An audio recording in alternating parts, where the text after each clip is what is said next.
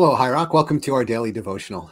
We're continuing with our walk through the Gospel of Luke, and today we are in Luke chapter 9, verses 1 through 17, where we're going to see Jesus begin to involve the disciples more in doing the ministry that Jesus has been doing. So we're in Luke chapter 9, verses 1 through 17, where we read this. One day, Jesus called together his 12 disciples and gave them power and authority to cast out all demons and to heal all diseases. Then he sent them out to tell everyone about the kingdom of God and to heal the sick. Take nothing for your journey, he instructed them. Don't take a walking stick, a traveler's bag, food, money, or even a change of clothes. Wherever you go, stay in the same house until you leave town. And if a town refuses to welcome you, shake its dust from your feet as you leave to show that you have abandoned those people to their fate. So they began their circuit of the villages, preaching the good news and healing the sick. When Herod Antipas, the ruler of Galilee, heard about everything Jesus was doing, he was puzzled. Some were saying that John the Baptist had been raised from the dead. Others thought Jesus was Elijah or one of the other prophets risen from the dead. I beheaded John, Herod said. So who is this man about whom I hear such stories? And he kept trying to see him. When the apostles returned, they told Jesus everything they had done. Then he slipped quietly away with them toward the town of Bethsaida. But the crowds found out where he was going, and they followed him. He welcomed them and taught them about the kingdom of God, and he healed those who were sick. Late in the afternoon, the 12 disciples came to him and said, Send the crowds away to the nearby villages and farms so they can find food and lodging for the night. There is nothing to eat here in this remote place. But Jesus said, You feed them. But we have only 5 loaves of bread and 2 fish, they answered. Or are you expecting us to go and buy enough food for this whole crowd? For there were about 5,000 men there. Jesus replied, Tell them to sit down in groups of about 50 each. So the people all sat down. Jesus took the 5 loaves and 2 fish, looked up toward heaven, and blessed them. Then, breaking the loaves into pieces, he kept giving the bread and fish to the disciples so they could distribute it to the people. They all ate as much as they wanted, and afterward, the disciples picked up 12 baskets of leftovers. And this is the word of the Lord. Thanks be to God. Well, this is a passage we're going to be talking about this coming Sunday. So yesterday we were talking about last Sunday. This week we're talking about this coming Sunday. And the disciples have just gone out on this journey. They're likely excited. They're likely tired, and they have this crowd in front of them. And now there's this need they observe. These people are going to need something to eat. These people are going to need some place to go. We're not ready to handle all this. We should send them away. And Jesus is like, no, you do something about it. I want you to feed them. Well, what can they do? They only have, they take inventory. They only have, 5 loaves and 2 fish. What are you going to do with that? That's nothing, but it is what they have. And Jesus begins to, hand it out to them so that they can distribute it to the people. And it ends up being more than enough to meet the need. As I think about this, and I think about this transition that's happening now where Jesus is beginning to involve the disciples in this mission, I think about like the principles of leadership and coaching that people have discerned over time and come up with, and how closely they really match what Jesus was already doing, thousands of years ago. One of the things like the discipleship or coaching quad that we often talk about is like starts out phase 1 is I will do it and you watch. That's what a leader says to the person they're coaching. I'm going to do it. You just watch me, learn from watching. The second phase is I'm going to do it and you're going to help me. Now you're going to get involved. You're going to work alongside me. You're going to see how it's done. Phase 3, the leader begins to step back and says, okay, you're going to do it now and I'm going to help you, but you're going to take the initiative. And then the final phase of coaching before people are on their own is, okay, now you're going to do it and I'm going to watch. I'll be able to, give you support and opinions if you need me, but otherwise you're going to be doing this. And here, as we've talked about before, the Gospels are not biographies. The Gospels largely focus on the very tail end of Jesus's life on earth. In fact, probably half of each of the synoptic Gospels, Matthew, Mark, and Luke, is just about the very last week of Jesus's life. So we're getting the tail end. So now Jesus is getting ready. He's beginning to prepare to hand this ministry over to people where he's not going to be there in his earthly form anymore. He's not going to be there with them.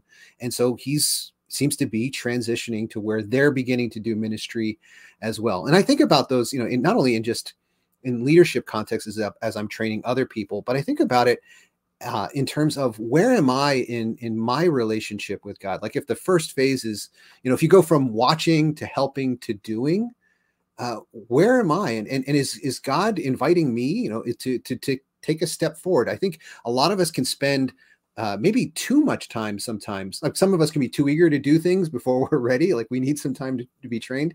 That is true. But I think many of us find ourselves in this position where we spend too much time just watching and receiving. And really there's this invitation, if we're honest, and what we're learning in the word and the opportunities we have around us. I think if we're thoughtfully and prayerfully engaging with God, we'll begin to realize actually God is looking for us to begin helping and then eventually even doing. And I wonder if that could be a question that each of us needs to ask ourselves about where are we in this growth process, this discipleship process. Like discipleship isn't just about knowing more about Jesus. It's not just about, being, even feeling more connected to Jesus. In so many ways, it is joining with Jesus, partnering with Jesus in serving a lost and hurting world. If I'm honest and prayerful, I may find that God is inviting me to take yet another step forward in giving what little I have to be used by Jesus to be multiplied and helping to serve those I see around me. Dave, I'm wondering what you see in today's passage. The thing actually I want to call attention to today is in the covenant, our denomination, we call it the two-handed gospel. And so here's what I see here. Verse 2. Speaking of Jesus to his disciples, he said, then he sent them out to tell everyone about the kingdom of God and to heal the sick. Two things. And then coming around then to verse, 11, talking about now, this is now Jesus. The crowds found out where he was going. They followed him. He welcomed them. He taught them about the kingdom of God, and he healed those who were sick. And I think that that combination is actually very important. I think there was a season in kind of the I'm saying with the capital C, the church, kind of our recent church history, where Western Christians were very, very keen to tell people about the kingdom of God, but were inadequately concerned about demonstrating the love and power of God by healing the sick. So we would tell them about the love and power of God. We wouldn't demonstrate the love and power of God. In my experience, there's actually been then this pendular swing to the other extreme, where now there's all this pressure on Christians, from within the Christian church to only demonstrate, right? Just let's heal the sick, but don't tell them about the kingdom of God. And I think both are equally deficient. Right? Both are mistakes. We don't want to just demonstrate the power and love of God, but then not explain what it's pointing to, right? That temporary healing is only just a sign of the eternal healing that is available in Jesus. And I think love requires both. I think following Jesus, imitating Jesus clearly requires both, because this is what Jesus did. And so I think as a church, as a Christian, we have the responsibility to do both, to announce the kingdom of God, to explain the kingdom of God, and to demonstrate the love and power of God, that what his kingdom is full of. And I think that it's probably a worthwhile kind of self-inventory of a Christian or of a church to be able to say, which one do we do? Which one do I do? Which one am I more comfortable with? Which one am I less comfortable with? And our tendency is, well, I'm more comfortable with this one, so I'm just going to do more and more and more of that. And I think actually Jesus calls us to do both. And so whichever one you feel more comfortable with, keep doing that. That's great. And do the other. Don't be afraid to demonstrate the love of God. Don't be afraid to talk about the love of God. Those things go together. The other thing I would note here is I think that I had never really understood early on this whole thing. Verse 5. And if a town refuses to welcome you, shake its dust from your feet as you leave, to show that you will abandon these people to their fate. And I just thought, what exactly, like, what's the meaning of that? And the real story is that there was this sense that Gentile towns were kind of contaminated, right? They're polluted by the Gentile idolatry and the Gentile ideologies and the Gentile, like, just their whole corrupt way of life. And they ate pigs and they were disgusting and they sacrificed to idols. Gross.